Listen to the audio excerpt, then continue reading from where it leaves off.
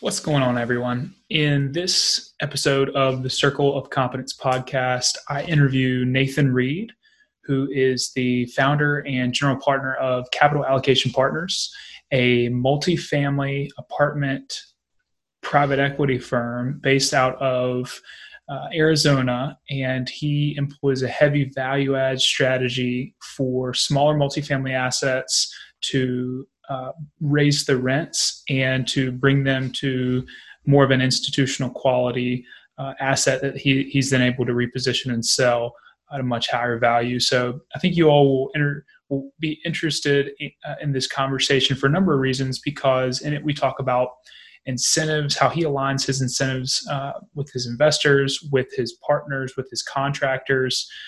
We talk a little bit about some of the markets that he likes, the coronavirus and how he's looking at things from a multifamily perspective, how he structures his deals, how he structures his funds, how he actually generates deal flow as well. So I've certainly learned a lot in this episode, and I hope you all will as well. Stick around to the very end. I asked some interesting questions that I'm hoping to hone over the next few episodes with different guests. But he's got some great advice, some great answers that I think you'll learn from if you stick around to the very end. So thanks for watching and enjoy the episode. Good deal. Nathan, thanks for coming on the Circle of Competence podcast. I appreciate you taking the time tonight. Yeah, you betcha. I'm excited. Yeah, man. Well, let's dive right in. Why don't you tell the audience just a 30-minute background on yourself, and we'll start with some questions. So tell us your background, where you came from, and what brought you to real estate. Yeah, absolutely. So Arizona born and raised, went to ASU for undergrad and got an MBA at ASU as well. I used to be a CPA, but I won't admit it anymore, but I guess I just admitted it on your podcast. But I let my license go a long time ago. So sort of have a pretty heavy accounting and finance background, but just really didn't enjoy it, and sort of made the pivot to full-time real estate pretty early on in my career. For about a decade, I did the sort of CPA controller thing, and it was great. It was great for a background, but it just wasn't for me. So, and I worked for a lot of real estate guys, and I think some of the things that I sort of took away from that was some of the things not to do. Sort of doing the Charlie Munger inversion principle, like, okay, I see what these guys are doing and where they're struggling. I'll just make sure when I have my real estate company that I don't do that. So got a lot of head start from watching other people make some pretty crazy mistakes. Okay. You care to give a couple examples, just high level? I'm kind of curious. Well, I think we'll probably talk about some of this later, some of the questions that you asked or have prepared. But just obviously leverage is such an issue in my business that you don't do real estate without leverage, but I think people just don't think about it enough in terms of when it might come due, what they're going to do if, maybe just the deal doesn't go the way they planned. And, I think everybody sort of matches their leverage to what they hope the deal is going to do. So if they're buying a deal and they think they're going to reposition it in 2 years, they go and get 2-year money. Well, things don't always go according to Hoyle. So, I'd say that. And then I was just always amazed how heavy the staffing was at some of these firms. I mean, there's just not a lot to do in real estate deals, and you can outsource a lot of stuff, and especially now with technology. So, I just being really careful with your overhead. There's just no reason to have some big office with lots of people sucking down costs. So I hear you. I hear you. Those two things are the big learning lesson. We'll revisit the leverage piece as well as the technology piece later. But as for your background, do you think that your accounting background has helped you? I'm sure it probably has, but I'd be curious how it's tied into some of your real estate work that you're doing with Capital Allocation Partners. Yeah. No, I'd say, look, early on, right out of college, I had to sort of dig into financial statements of companies that I didn't even understand. I was on the audit side.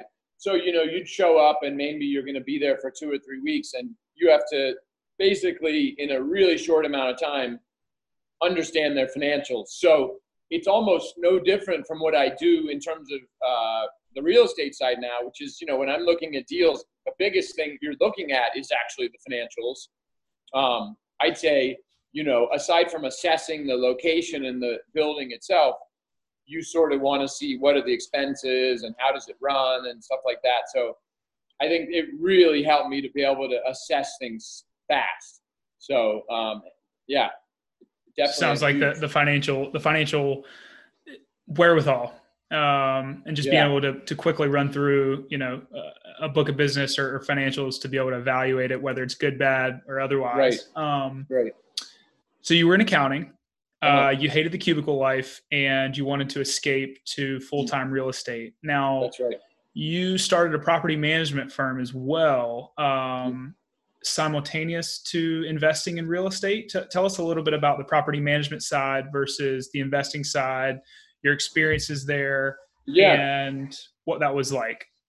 Yeah, sure. So basically, I went out on my own in 2004, and as you'll remember, in 2008, 2009, sort of, we had a real estate crash. I mean, that whole cycle was really based around real estate, both commercial and residential. And I was sort of in the middle of a couple projects at the time. We were actually converting apartments to condos, which was really a huge fad, and it actually made a lot of sense at the time. But I just remember in 2008, 2009, when that happened, I was in the middle of this deal, and I thought to myself, I'm not going to be selling any real estate for a long time. Like, anything I own now or anything my friends own or family owns, they're going to own. And so I quickly sort of realized they were going to need a good property manager. And what I found is sort of in the smaller buildings, especially kind of less than 100 units, or especially even individual units, there's just not a lot of good management companies out there. And so pretty quickly I started a management company, and I'll tell you, it was just great timing in terms of you had all these people that were sort of accidental landlords. And so we grew so fast. And also what was nice is I sort of started my first fund at the same time. And it was great to sort of be able to manage my own properties with my own management company, but also learn on other people's buildings. I was reading Sam Zell's book recently. Great book. Yeah, great book. I can't think of the title of it right now. It's like, Am I being too subtle? Yeah, there you go. So, and I thought it was interesting that early in his career, he was also managing other people's buildings. Right. He got his first deal, I think, with a student rental. Someone let him manage it, and he was, off to the races after that. I think it was in college as well. Absolutely. Yeah. I wished I had started my management company in college after reading that, actually. Yeah. But anyway, so we were able to sort of manage other people's buildings and some of our own starting in like 2010. And, we built that thing up to around 12 or 1,300 units. And I sort of always said to my partner, like, look, if we end up hating it, we'll always have this book of business and it has recurring revenues. Like, a management company is actually a really good business in terms of, unless you really frustrate people, they just keep you. So you get this recurring revenue, and it grows and grows and grows. And so we had about 12 or 1,300 units, and we decided to sell. And I reached out to some different potential buyers. And over about a year period, I worked with Reality. They were doing a roll-up of property management companies nationwide, and we sold to them in February 2016. So got it. Yeah. Well, to hit on one of your earlier comments about technology and overstaffing, I mean, just my a little bit of observation of management companies, it seems like they run with very little overhead, and especially with the technology today. I'm just curious, like, how many folks did you have at the firm? What kind of technology was it like, I guess 10, 12 years ago? And then when you sold, and just talk a little bit about that. Sure. Well, I'll tell you, so we were fortunate because in 2010, all these new startups were coming out with cloud-based stuff. Yeah. Um, What and so cloud-based did you guys use? so we were using Propertyware, Okay. and they're pretty. It's them and AppFolio are pretty much the dominant players. Which was interesting because some of the existing players just did not make that switch very well. So we went on Propertyware, and it was great because just it's cloud-based. There's a great portal and everything, and it did help having less staff. I would say we were pretty much a one staff person per 200 unit company. I've heard some people say they're trying to manage up to 500 units with one staff person. Wow. But what gets tricky is the phone rings. And, you know, when the phone rings, somebody, they want to talk to somebody. And so, you know, but definitely technology helps and has made property management more profitable. And actually, that's why Reality was doing this roll-up. They were really trying to use technology to sort of automate almost all the processes. And I think they've done a pretty good job of it. They still manage some stuff for me, actually, some of just like individual units. So right. It's been interesting to watch. So yeah, that's interesting. I actually was reading an article today about a company out of California that raised like $40 million. That's a totally tech-oriented management firm, and they're managing units out where I am in the Raleigh-Durham area, which is kind of crazy, right? So to your point, technology is really flattening where you can do business. So that's a good nugget. 1 to 200. I doubt that my HOA for my townhome was following that, because I can never get them to answer the phone. Yeah, exactly. So they may be 1 per 500 over there. Yeah, maybe more. I don't know. Yeah. So, well, let's switch gears a little bit. When we first connected, I remember us chatting about your equities fund. Maybe give a little bit of an overview about your work and what you're doing in real estate. You know, how you think about fees and incentive alignment. I know that we connected pretty deeply on that just because of our affinity for the early Buffett partnerships. I'm curious, you know, just to hear your thoughts on that. Yeah. So I'll talk a little bit about my funds first. So we manage most of our assets are in blind pool funds that have 5-year lives.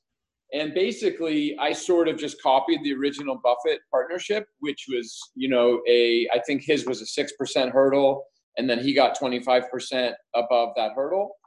And I pretty much just copied that, but some minor adjustments because it's real estate, and there's actually a lot more involved than just like buying a security. So there's some minor closing fees when we buy a property, and if I sign personally guarantee stuff, there's some fees. But beyond that, it's just the split above a hurdle. So, and you know, it's interesting because I think a lot of my investors and a lot of the investors out in the real estate world, they're used to sort of some splits like a 220 and things like that, like hedge funds. But they are so used to fees that I think they were constantly looking in the documents to find out where I was taking fees, you know? So, but yet it's still gets really hard to compete against some of the existing players that, you know, everybody's just used to these fees. So, you know, I'm a little bit doing what I did in the property management side, which was I was really trying to get everybody to the idea of you can offsite manage up to like 50, 60, 70 units. And everybody was so used to having payroll for a manager, payroll for maintenance. Well, we're sort of doing the same thing in the real estate fund side, which is saying, you know, we're happy to run a fund with no payroll, no fees, nothing, but we just want to get our fair split after the override. So do y'all typically, what's your typical, I mean, I guess it's probably deal specific or fund specific, but do you pretty much follow the 6% hurdle? 8. We're doing 8 right now. Okay. Yeah. And generally it was 8 with 25 split after that to us. But we've definitely gone to a waterfall model a little more where there's multiple waterfalls because, you know, our IRRs have been kind of like low 40s.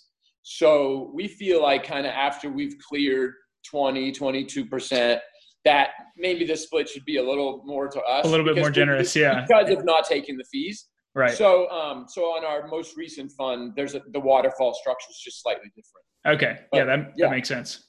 yeah. Makes sense. So, but yeah, and back to the Buffett thing, I would say that, just like you, it sounds like when I first heard of Buffett, like just his way of doing things just really resonated with me. And, I just find the alignment makes me sleep so much better at night because everything I do, like just by definition, is aligned. So even if you were sort of, feeling like you could stray, there's no straying because it's just that's the way it's set up. So I'm so aligned to my investors, and I like that way of thinking, and it really makes me want to drive my IRR higher because that's how I get paid. Yeah. So yeah. Yeah. so it's a win-win. Yeah, of course. Now, are you guys raising? You guys are raising funds, not deal specific syndication, right? Correct. Yeah. I watch a lot of my competitors, and I'm probably one of the few guys that's doing it sort of at least on a smaller scale through funds. Obviously Blackstone's doing it through larger funds and such. But, my competitors spend so much time fundraising, where I spend time up front fundraising, and then I have the money, and then we can spend all our time on the deals. And Interesting. it is such a gigantic waste of people's times, I feel like, fundraising day in and day out for each and every deal.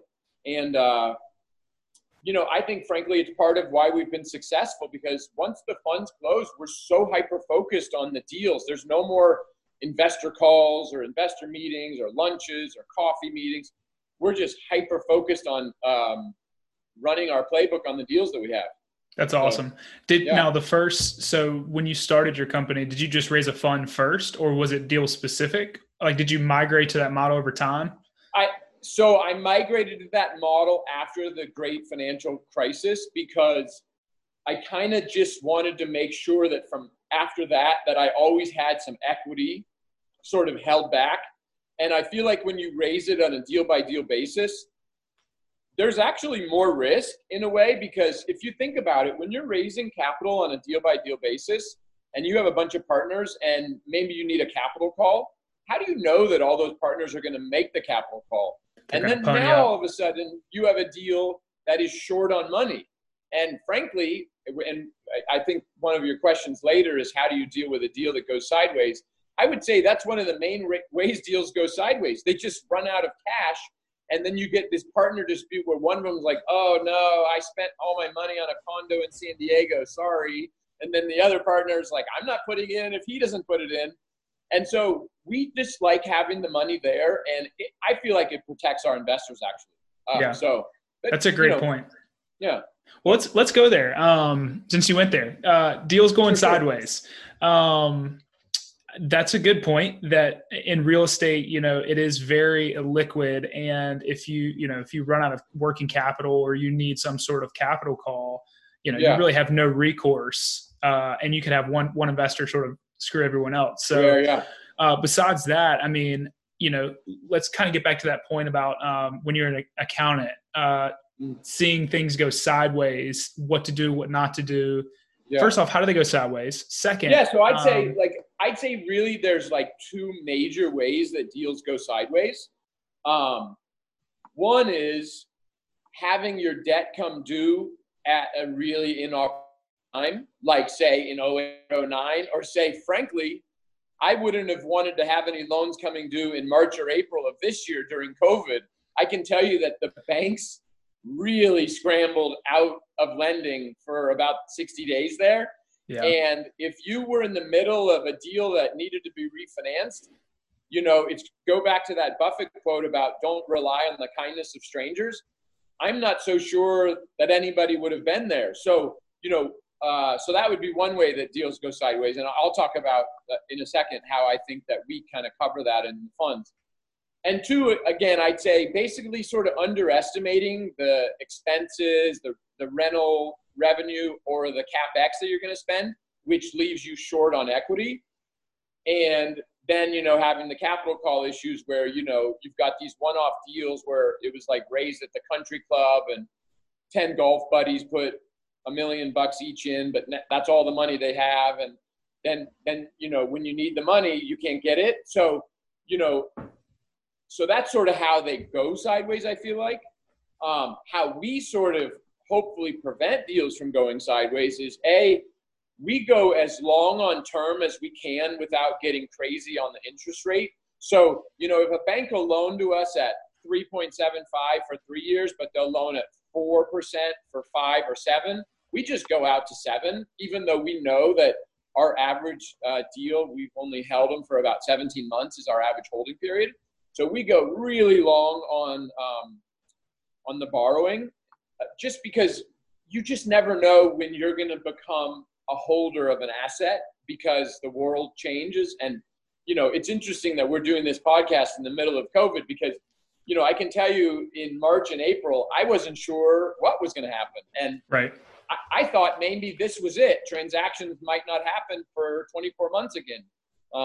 So there's that. And then I would say just, again, the equity side in terms of having sort of dry powder around.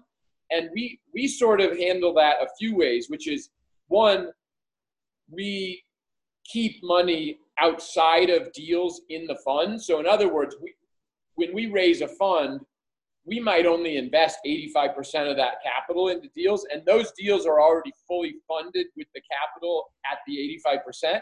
So then we also have the 15% held back at the fund level in case we run short or just underestimated things. And then we just have the ability to borrow money from partners in the fund. And, we have some really great financially strong partners that are going to hopefully be there if things ever go sideways. And there's a lot of them, and including myself. I keep dry powder. They have dry powder. We have dry powder in the fund. So, we're definitely into the 4 engines on an airplane thing, and there's a reason why there's 4 engines when you're flying over the Atlantic Ocean, because you might lose 2 or 3 of them. Hopefully not all 4. So, yeah. So it sounds like over leverage, need for capital at the wrong time, maturing of debt at the wrong time, and bad underwriting. Sounds like all recipes for potential disaster. I'm curious on the debt side, when you guys are negotiating, so you have your 5 or 7 year call periods, but then what type of amortization periods are you typically seeing right now for some of the deals y'all are doing? Pretty much 25 to 30, Okay. But, our deals are repositions. I mean, that's our model. And we can we should have gotten into that at the beginning. Sorry to interrupt. Sorry about that. Yeah, We'll get into that in a second. So basically, since we're repositioning multifamily, a lot of times the first 2 years are interest only. We don't really care because it's sort of, you're just paying down the loan either way. But the models generally, we're going 25, 30 years on amortization, but we might have an interest only period. And frankly, we may pay the loan off before it even starts amortizing. So, why don't I go into that now in terms of the model that we're following, which is essentially, are you familiar with Ian Schrager? Yep. So he sort of, in my mind, invented the boutique hotel. And he just really, I think, understood that, buildings are just buildings, but if you can make them really nice and spend money in the right places, that you can get excess returns and excess rents. And so I pretty much say that, which is funny because I have an accounting background. I'm the farthest from Ian Schrager as you could be. Like, I'm the most left-brain guy ever. But I get the design thing. And Steve Jobs used to talk about design a lot and how important it is. And so we really sort of over-design our properties and spend money in the right areas, where we're going in and buying a building in a gentrifying area or a very good neighborhoods that we understand. And then we're really pushing the rents from sort of, maybe these were properties with a lot of deferred maintenance and they were just sort of tenants that had to live there because, hey, it's a brown box with 4 walls and it's near their job.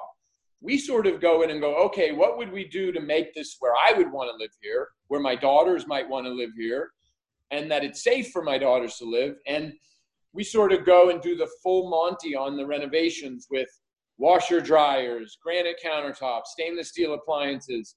We will move walls around and make the units lay out differently. But so, a lot of guys in my business say they're value add real estate guys, and and they do really well at it. But I would say that a lot of value add real estate guys think that painting the front door a different color and planting 2 trees and maybe, I don't know, changing the countertops is value add. And I would say, yeah, it is some value add, but that's not the value add we're doing. We're doing the heavy value add, where we're trying to sort of get $300, $400, $500 in more rent out of these units, sometimes even $600, $700 more, where it's just, you wouldn't even notice that it's the same building or recognize that it's the same building had you sort of seen it 6 months ago and then seen it now. And so that's just the model, right? And we can only do that in so many neighborhoods. You don't do that in bad neighborhoods. You don't do that in areas that are sort of lower income areas. You know, this is definitely people that want to have a nice place, but maybe they're just below the Class A stuff with all the amenities. So that's pretty much our model. We've done it, you know, 25, 27 times so far. And we just sort of rinse and repeat on that model. Awesome. Yeah, we should have gotten into that in the beginning. Yeah. We got so excited, we just started digging in. That's right. That's okay. So in terms of like because a lot of the multifamily folks that I follow do exactly as you're talking about. They will try and bump the rents $100 a month because they've added in, you know, stainless steel appliances, you know, granite countertops, sort of LVT vinyl flooring, you know, to kind of spruce up the design inside, but not a ton on the outside. Yeah. So I'm curious. I mean, I'd love to kind of dig into what are some of the structural or heavier value add stuff that you guys are, or maybe just go through a deal that stands out in your mind. Well, I sort of talk about 2 different things. So one deal we're doing in Tempe right now, which is near ASU, which is the largest college actually in the United States. Just crazy amount of students. I think there's 70,000 on campus. So we like Tempe. It's a great little submarket, but we're doing a deal there where it was a master metered building and it had a chiller system that was just leaking like a sieve. There was not a unit that you went in, but you couldn't see that there had been water damage where the chiller had leaked. Wow. So frankly, every time that deal would go in escrow, they would blow out because they would ask for $200,000, $300,000, $400,000 credit to replace the chiller because it's expensive to repipe a chiller system. So we went in there and we just said, hey, let's just ditch the chiller. And we put it's a 40 unit building, 40 individual HVAC units on it. And we individually metered the building, which accomplishes actually 2 things. It gets rid of the chiller that's leaking everywhere, which is really good. Right. And it pushes the electricity onto the tenants. So our value add there was actually a little bit different than what we normally do, which is we were reducing the expenses by, say, almost $1,000 a door by getting rid of the chiller.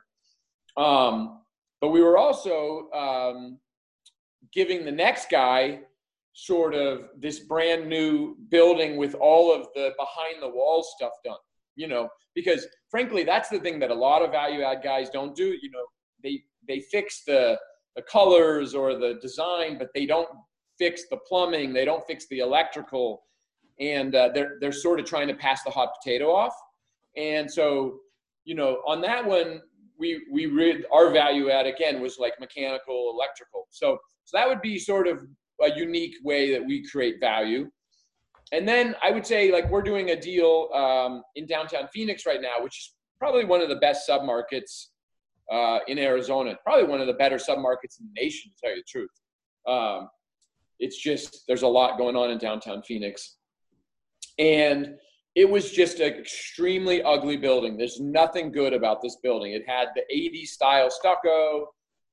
It had deferred maintenance all over the place. It had no landscaping. I mean, if there was one tree or flower when we bought it, I'd be surprised. So we went in there and did the modern sand stucco. And I always use a landscape designer, and I had him to redesign the landscape to like a level that you would expect at like a low-end hotel or something.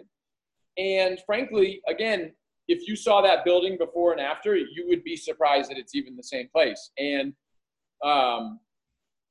we've actually been renting that deal during coronavirus, and it's been amazing how, you know, when you have a product that just talks to people and is really nice and you didn't cut corners, it's amazing how it just flies off the shelf on its own. even in the middle of coronavirus where, the rental market was a little bit goofy, people were worried about social distancing. We rented almost that entire project out, say in the last 60 to 75 days. That's fantastic. Yeah. Well, before we get into coronavirus, because we'll have definitely some things to dig in there. I'm curious. So how are you coming across these deals, or actually how are you generating the deal flow? Is this on market, sure. off market? I have some notes on that. I just want to make sure I hit the high points on that. So,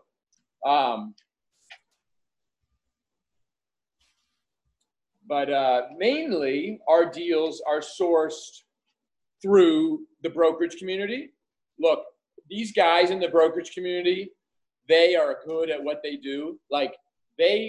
I know guys that have been in the business for 30 years that are still cold calling every single day. And this is just something that I would never do. I'm not good at it.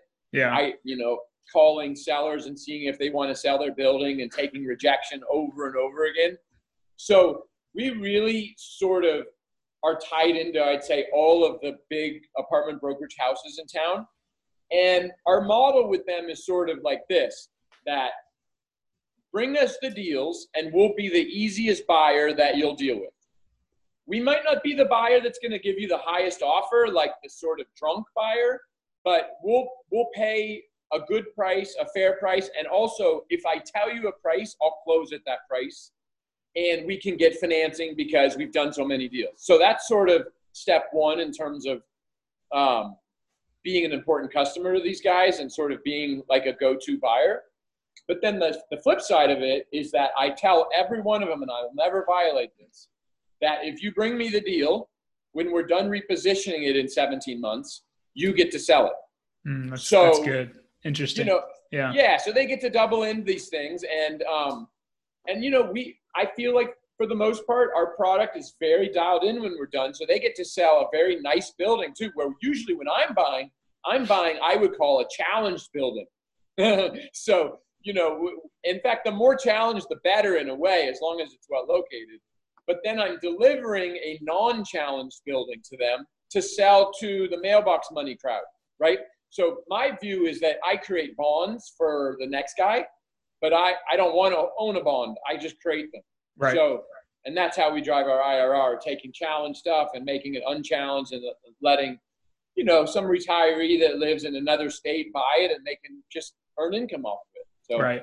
Yeah. That's a great overview and sort of tie into to the model as well. So, I'm curious, this is obviously a volume business at the end of the day, right? There are some who are out there who, like you say, they want to own it long-term, whether long-term is 5 to 10 years or, forever, as long as the economics make sense. In real estate, the cash flows sort of, once you have the value add part of it, if it goes from 500 a door to 1,000 a door, it's not like it's going to go to 2,000 a door. It's not like a tech startup that's J curve. It's, you have to force that appreciation. So correct. Do you think that's always going to be the model that you want to pursue, is taking it from 500 to 100? Like, at what point does the firm achieve sort of a capacity, right? Like, I'm just curious about I think there's a couple issues, which is, like, I'll give you for example. In Austin, I've gone to Austin. I've looked at some deals. I've talked to a lot of brokers in Austin. And I can't tell you if this is a 100% true statement, but I'd say it's probably 97% true. Austin's a smaller market than Phoenix, but a lot of their deals have been fixed up already. So you actually could hit a point where, theoretically, all of the really well-located apartment deals have been renovated, and then there's nothing left for us to do. So, which, I don't look forward to that day, because I actually kind of like this model. But because of that, we are going to a little bit of a ground-up model, but in the same neighborhoods, which is buying sort of infill lots, building rental product, townhome-style rental product, though, and adding value by taking these infill lots that are a huge pain and most people don't want them because they're a little too small, and building like 10, 15, 20, 24, 30 units on them. And sort of it goes to one of the things I didn't talk about in my current business model, which is there are a ton of buyers for these bonds that I create. And so it's nice to do 200 unit deals, but those are institutional people generally that are buying those. Where when I build a brand new 24, 30 unit apartment building, there are 1,000 1031 exchange buyers for that. So we like to sort of compete down there in that middle ground between like mom and pop and the institutions where there's just so much activity. That sort of goes to your question about, will I do this model forever? We're already a little bit pivoting to some ground up while we continue to do the renovation stuff. So, right. And I'm imagining, I mean, from what I can tell and just observations, I mean, there's so much capital out there looking for deals. But they're looking for the 200 unit deals. And a lot of people don't want to roll up their sleeves, which is what I love about your model is you got to roll up your sleeves, be willing to do the heavy value add, potentially change the tenant base around a little bit if there's a ton of, pushing the rents and a ton of value add going on. Talk a little bit about the ground up development though. I work in commercial mixed use ground up development, large institutional in Raleigh, North Carolina. And the market has been hot for a long time and has just continued momentum. A lot of folks say it's Austin sort of 15 years behind, right? Sure. So I'm a little bit more familiar with the development side, but I want to hear, what you're seeing in the Phoenix market and what you're concentrating on, how you look at development deals. Yeah. Well, and let me just talk about one thing you said before that. And then I'll talk about that. 200 unit deals are great. And we may find ourselves doing some larger ones, but frankly, for my model, I would rather do 4 50 unit deals than 1 200 unit deal. And I would bet a lot of money that we would make crazy significant amount more off of 4 50 unit deals than a guy doing a 200 unit deal. I just think there's just more margin in them. So, it's a little more work, but we're IRR driven. Like, in fact, it goes back to that Munger saying about you should always sort of know what your highest hurdle rate is and go and do that. Right. And so that's my highest hurdle rate for sure, the 4 50 unit deals. It's laziness factor that brings people to the bigger ones. Cause I get it. They don't want to sort of go out and deal with the construction or whatever. It's easier to have construction crews on a 200 versus 50, whatever. So anyways, I just wanted to speak to that. But so in terms of ground up, like my model really is this, and this is sort of what I'm trying to stick to right now is there is about 5 submarkets in Phoenix, that we're focused on, where there's a lot of sort of half acre, 1 acre, 1.5 acre lots that could fit 10, 15, up to say maybe 40 units. And again, nobody really wants to monkey with them because it's a little too small. But we've sort of aligned ourselves with a few local builders that can build that product really well. And in fact, our whole business model is based on alignment. So a lot of times they're sidecarring into these deals in terms of as an investor, or they're part of the GP structure. And it's creative. I like that. Yeah. Well, we just like everybody rowing in the same direction. It's a good point. Yeah. So, and I know some really good builders in town that really like those sort of multifamily model. And so we're building this ground up stuff. And really what we're trying to do is fill this like weird gap that I feel like exists between, there's a big push out here, and I probably in your market too, for this single family home for rent product. Yeah. Kind of the walk up duplex or shared wall type townhome. Yeah. They're building so much of that out here. Yeah. But it has to be kind of low density. So, in my mind, what's happening is they're building a lot of that stuff in neighborhoods that frankly I wouldn't want to live in. So my model is that we want to do townhome style, tuck under garages with yards and amenities. And so I feel like that's like the next step up from an apartment, but it's not quite to the single family home for rent. It's like a tweener. Right. And what I found is there's just a huge demand for that product in the right areas. You've got to be walkable to restaurants. You've got to be close to employment centers. It's got to check all the boxes. Right. But, and the economics are just really good on it. What do you typically build it for? Okay, you're probably about to get into it. Yeah, so I was just going to say, you can build it for, say, kind of all in, like 130, 140 a square foot. And then you've got your land cost, and then you're selling it for, closer to probably like 250, 275 a foot, which is just cap rate driven. Right. It's whatever the rents are minus the expenses at a cap rate.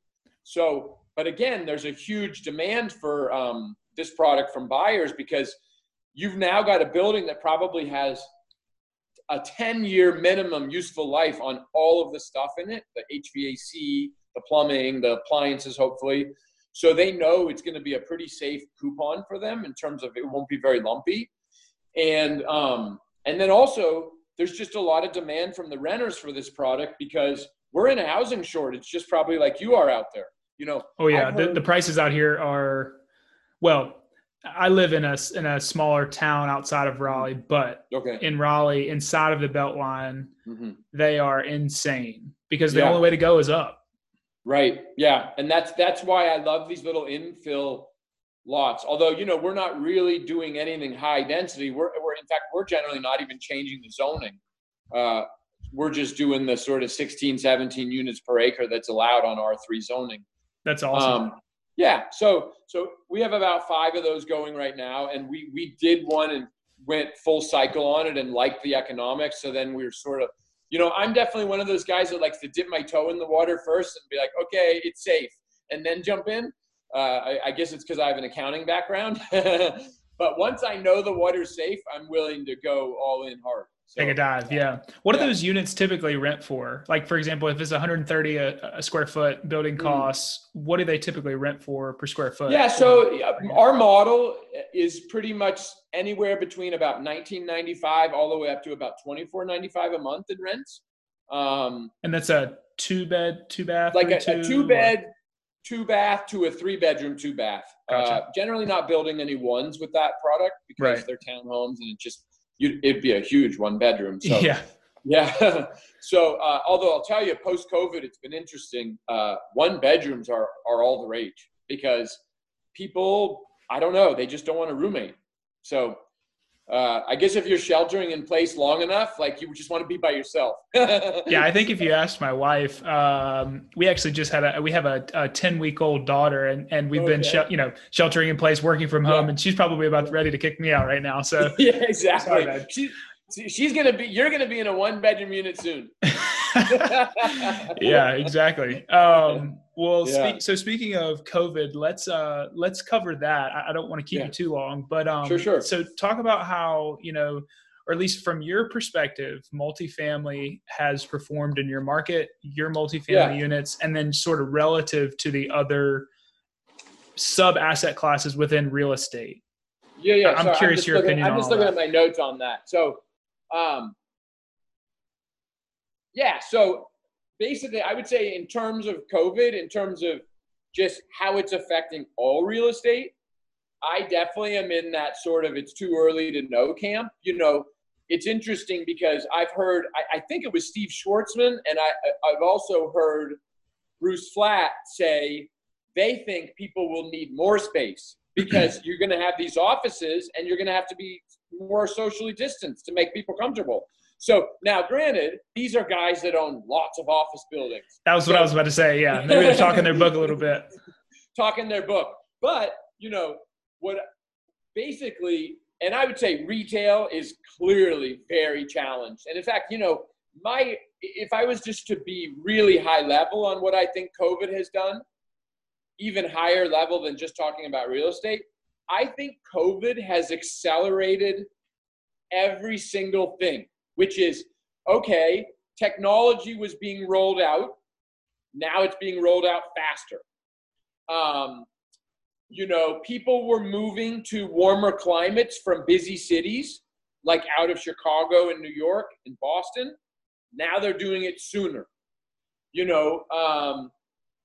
I think anything that people were putting off is being not put off anymore. And so I think sort of the same goes to like the retail apocalypse, right? Which is retail was very challenged. Now I think it's even more challenged. In fact, I wouldn't say I'm in the too early to know camp on retail. I'd say, most malls are smoked. Probably most big cities are going to have one or two really nice malls, and that's it. And all of the even B plus malls are going to go away. You just can't fight the internet. But I would say multifamily is interesting, and now I'm going to talk my book a little bit. Yeah, let's hear it. So one is we're in a housing shortage. And although it's been interesting, I think there's been a lot of buying in COVID because I think people are seeing how low interest rates are. And if they had any capital available, they're trying to take advantage of it. But I think we're still going to be renter nation a little bit. And that both millennials and Gen Zs are just sort of like, hey, I'm not sure if I'm going to live in this city, so I don't want to put down roots. I'm just going to rent. And Capital Allocation Partners has this brand new nice building, and it's near all the restaurants I like, and it's $21.95 a month. That's good enough for me. But I would say where the challenge is right now for some people is, I think going back to lenders just want to be really careful who they loan to right now. So you're not going to see new syndicators coming into the market or even people that sort of only buy one or two buildings every 5 years where they're not really real estate experts. They're just sort of buying it for the coupon. Their loan to values are going down and they're having to put up a little more capital for reserves and stuff like that. So I think the playing field is still got some players on it, but I think it's sort of like you had two football teams out there on the field and now you have like one, like just a lot less people. So I think that's probably the biggest way it's affected my industry, which is, the buyer pool has shrunk and the lenders are conservative. Even though rates are still great, they just want to be really careful who they lend to. Yeah. So, it sounds like if you had capital going into this, probably in a pretty good position. So, yeah. And good lending relationships help. Yes. Yeah. Good point. Bruce Flatt's my favorite real estate investor outside of Sam Zell. I can't really tell you which one is higher on my book, but I actually watched probably the same video from Bloomberg where he was, and I actually put out a tweet, a poll asking, was he talking his book or was he telling the truth? And a lot of folks actually, it was split pretty evenly, but I think the split came back slightly more talking his book. Yeah. Well, the thing with Bruce Flatt, and he's got an accounting background like I do. He does. I think he was a CPA or a CA, whatever they call it in Canada. But I would never want to be on the other side of a transaction from Bruce Flatt. No, I don't want to take any type of lending, have a lending relationship with Brookfield where my real estate is the collateral, because if they're lending on it, they probably want it. They win and everybody else doesn't win. So there's a reason they're that big. I mean, but they're good at what they do and they manage their capital conservatively. And disclosure, I'm a long shareholder for BAM. So it's been a great place to have money for sure. For sure. Well, those are good points. Do you think now in the multifamily space, do you think that folks are moving within the same city? Are they going to spread out? Is there going to be sprawl, or are they just going to move from high cost cities to lower cost areas, warmer climates? Because I'm in agreement that all the trends are accelerating. I'm 100% agree. Sure. So I think basically those generations that are sort of the main renter generations, which are millennials and Gen Zs, I think they still want to be where the action is. I just think they want a little more elbow room. So, if you're talking about a city like Phoenix, I don't think we're going to go back to the suburbs, which was like a 90s and 2000 trend where people out here were literally moving 50 miles out into the suburbs to afford like a big house with a big yard and a pool. Yeah. And I don't see that trend really being there. But, I think ultimately they just want to be in urban core places, but not necessarily in Manhattan where, I think I heard something about COVID about the number of people, if you live in New York City, that you come in contact with on a daily basis that you could potentially catch the germs from, it was such a crazy number, you couldn't even believe it. And I started thinking about, I wonder how many people I come in contact with. And it was probably like fingers and toes, Yeah. And theirs was like thousands. Right. So, it isn't good for big cities. Although I also wouldn't write Manhattan off. I mean, certainly. Yeah. Manhattan. I mean, after 9/11, folks said people would never go there. And again, and 5 years later, they were all back. I have a couple buddies who work up in, or several friends that work up in New York, and none of them are currently in the city right now. They're all back home with their families. They got out with sort of a huge wave hit. So, but, well, cool. Let's wrap it up. I've got a few questions to wrap it up that I'm working on solidifying all of my final questions for all my guests. Sure. But let's start with the first one. What advice would you give yourself 20 years ago? Yeah. So you had asked that or written out that question for me. I took some notes on that.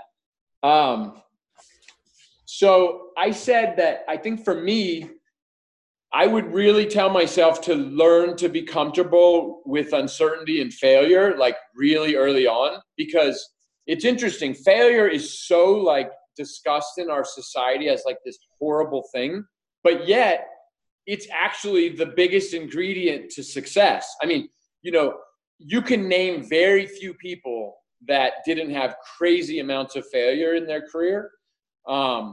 Like Zuckerberg comes to mind. Like, I don't think he really had any. Like, he started that thing and it just blew up. But he may yet, though. He may yet. Who knows? Yeah, fair enough. But he's such a rarity. I always use him as an example of somebody that had a lot less failure. But you can look at Charlie Munger and all the things with his first wife, and he had this child die, and all these horrible things happened when he was younger. And so I'd say just, being comfortable with that, and then finding good mentors early on. You can never know everything. And I think, for me, when I really started getting heavy in multifamily, I sort of searched out a few guys in town that were really good at this business. And it's just made all the difference for me, because you can just move ahead so much faster by sort of learning from their mistakes and being able to call them and ask for advice. And so I'd say that makes a lot of sense. And then also the third thing I wrote down was, don't copy people. Like, don't try to be the next Buffett or the next Charlie Munger or the next Jeff Bezos, because you won't be. Like, you have your own unique sort of set of skills and your own set of parents and siblings and the way you grew up and the things you learned and just everything about you is unique. So your path has to be unique.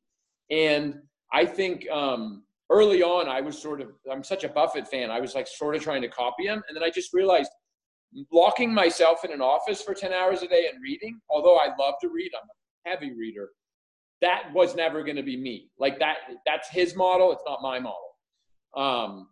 So yeah, I think that those are the big things. Those are great. I love to read too, but I also like to get out, and I've discovered that in coronavirus, working from home this entire time. So right, yeah. All right, question number 2: what person would you most like to meet today, who's alive today, and what would you want to talk about? Yeah, so it's funny. We talked about him earlier. I thought about a lot of people come to mind, the obvious ones like Charlie and Warren, but I would say actually Sam Zell, only because I feel like Sam Zell has just done so much interesting stuff in a lot of industries. I mean, people know him as a real estate guy, but he's done a lot in lots of, and also a lot of different real estate industries as well. Right. And he just has such a fascinating background, and he never tried to copy anybody else. That's why I love Sam Zell. And I feel like he was underestimated his whole life. I was reading a book about Sam Zell, and I think he was Blackstone's first client or one of them. And it was the Steve Schwartzman book. And he said that Sam Zell showed up to his office and Steve Schwartzman couldn't figure out who this short guy was that was all rumpled up that had showed up to his office. And he didn't realize how successful he was. I mean, Sam Zell is just a character. So, Yeah. and in terms of what I'd want to ask him, I would just want to ask him sort of what he thinks his secret sauce has been. And I would also say, I like to ask this of anybody who's sort of older and been successful is, if he's had any regrets and like maybe what he would do differently, because, that's the scariest thing is to hit a certain age and to be like, wow, I wish I had done this, or this, or done this different. Certainly. So yeah. Time moves in one direction. So yeah, that's what my dad always tells me. So yeah. All right. Third question. So you can't invest or operate multifamily anymore. What industry or asset class are you pivoting to, and why? Yeah. So this, I read this question too, and so I just kind of prepared for it. It's sort of cheating, but I would say that I would pivot to the technology side of real estate, especially in multifamily. Like the thing that sort of blows my mind still is the way that landlords and tenants get matched up. Like, how does a tenant find a property? And it's the most antiquated thing I've ever seen. And yeah, apartments.com exists and Zillow exists, but it's still, they're clicking on these pictures and then they show up and walk around this apartment, and then we run their credit and we find out they have really bad credit, and the whole thing needs to be rethought. And I have some ideas how I would rethink it, because I can tell you as a landlord, like when I'm in a lease up, the amount of money I would spend to just have like 20 highly qualified tenants show up at the front door and want to rent from me and just be done with the whole lease up versus the whole mess we go through to get there, it would be a lot of money, because you have to figure it's the final step to creating my coupon to sell to the next guy, right? Right. So, right. These leasing agents charge like say half a month's rent, a month rent, and it's fair for what they do. But frankly, it's interesting. If I had a model where they said, hey, we could bring you 30 tenants that for sure want to rent in your neighborhood, they've been pre-qualified, here's their FICO scores, it'd be interesting how that math would work. I think people would pay more for leasing if they could just not have to go through the dogfight that exists now. It's just messy. Right. And by the way, I believe commercial real estate is even more antiquated. Can you imagine these CEOs of smaller companies wander around buildings and look at restrooms and peek at floor plans? Like, it's just the most inefficient thing I've ever seen in my entire life. And there's no way it can't be done better. I know for sure it can. So it sounds like if you're a software developer and you're looking for a good idea in the property tech industry, you need to reach out to Nathan. Yeah, that's right. Yeah. yeah. That's an interesting idea there. I would just say the technology is lagging so far behind. Yeah. Yeah. I mean, to my point earlier, I mean, you're starting to see venture deals venture into the property technology space. I mean, it's been going on for probably close to a decade, but certainly starting to accelerate, at least anecdotally, what I've observed. So, and it will continue for sure. Yeah. Especially as people just want, one touch applications or entrance or access control. I mean, all the different points that how you interact with a fixed asset. Correct. There's a lot of interesting innovations going on there where you mix technology and these fixed assets. So absolutely. Yeah. What is the biggest current challenge in your life or in your business, and how are you attempting to tackle it? Yeah. So in my personal life, I have 2 teenage girls, so you can just fill in the blank what my challenges are there. That's it. I don't need to say anything else. But on my business life, I would say, where we struggle the most, and it's frankly part of the reason for the pivot to ground up, is just finding enough qualified vendors that can turn units. There is a huge lack of construction people, and there's certainly a lack of qualified, reliable construction people. And so we just are constantly struggling to renovate these assets, and again, these aren't 200 unit buildings. They're 40 unit buildings, 30 unit buildings, even smaller.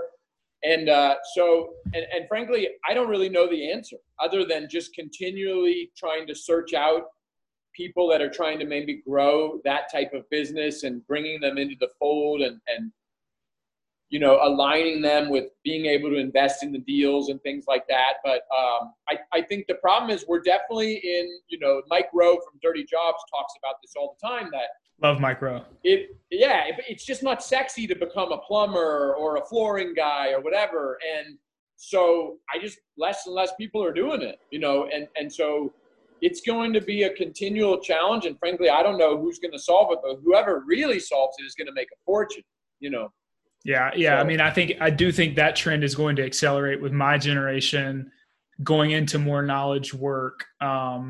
Just there being a bigger and bigger gap. I agree with you. And I love Mike Rowe. I've listened to several of his podcasts where he alludes to that, where in 2008, there were tons of job openings, but they weren't the jobs that people wanted per se. Yeah, sure. So there was no job for a bond trader from Lehman. No, not anymore. Yeah. So, yeah.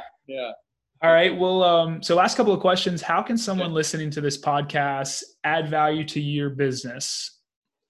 Yeah. So I'd say a couple of ways. Like, I'm always, if there's anybody in the brokerage community that sort of knows of deals in other markets that we should be looking at, I'd love to talk to people like that, especially in so I'd say, we didn't talk about this too much, how important it is for me to really know neighborhoods and markets, but I would say two markets that I looked heavy at would be Austin and Boise. Both sort of fit that sort of idea that people are going to lower density states. Even though I get Austin's a big city and a thriving city, it's still low density, lower. Mm-hmm. And Boise for sure fits that. And places that people are migrating to. And then I would say another way is just, we're always looking for new accredited investors. So just reach out and sort of make an acquaintance. So if we're ever raising a fund again and they're a qualified investor, I'd love to talk to them because, like I said earlier, we raise these funds one time up front and then we go invest for several years. And so the front end is really important to get in front of as many people as possible to raise the funds so that we can have capital to deploy. So awesome. It's our dry powder, it's our jet fuel. So that's right. Yeah. Well, then that leads to my last question. Where can people find out more about you and your business? Yeah. So the best place would be our website, which is capitalallocationpartners.com. And it's being updated literally as we speak. It's about to go live. So like next week, it'll be live with all of our projects on it and information about all of the staff that we work with and information about me and what we do as a company. So yeah, the website's the best place and my contact info is on there. So. Perfect. Awesome. Yeah. Well, Nathan, thanks so much. We've run a little bit over time, but I think everybody's going to enjoy this. It's been a fantastic conversation. So thanks for coming on. Absolutely. Thanks for reaching out. We'll catch up soon. Sounds good. Thanks, Nathan. Thanks. Take care.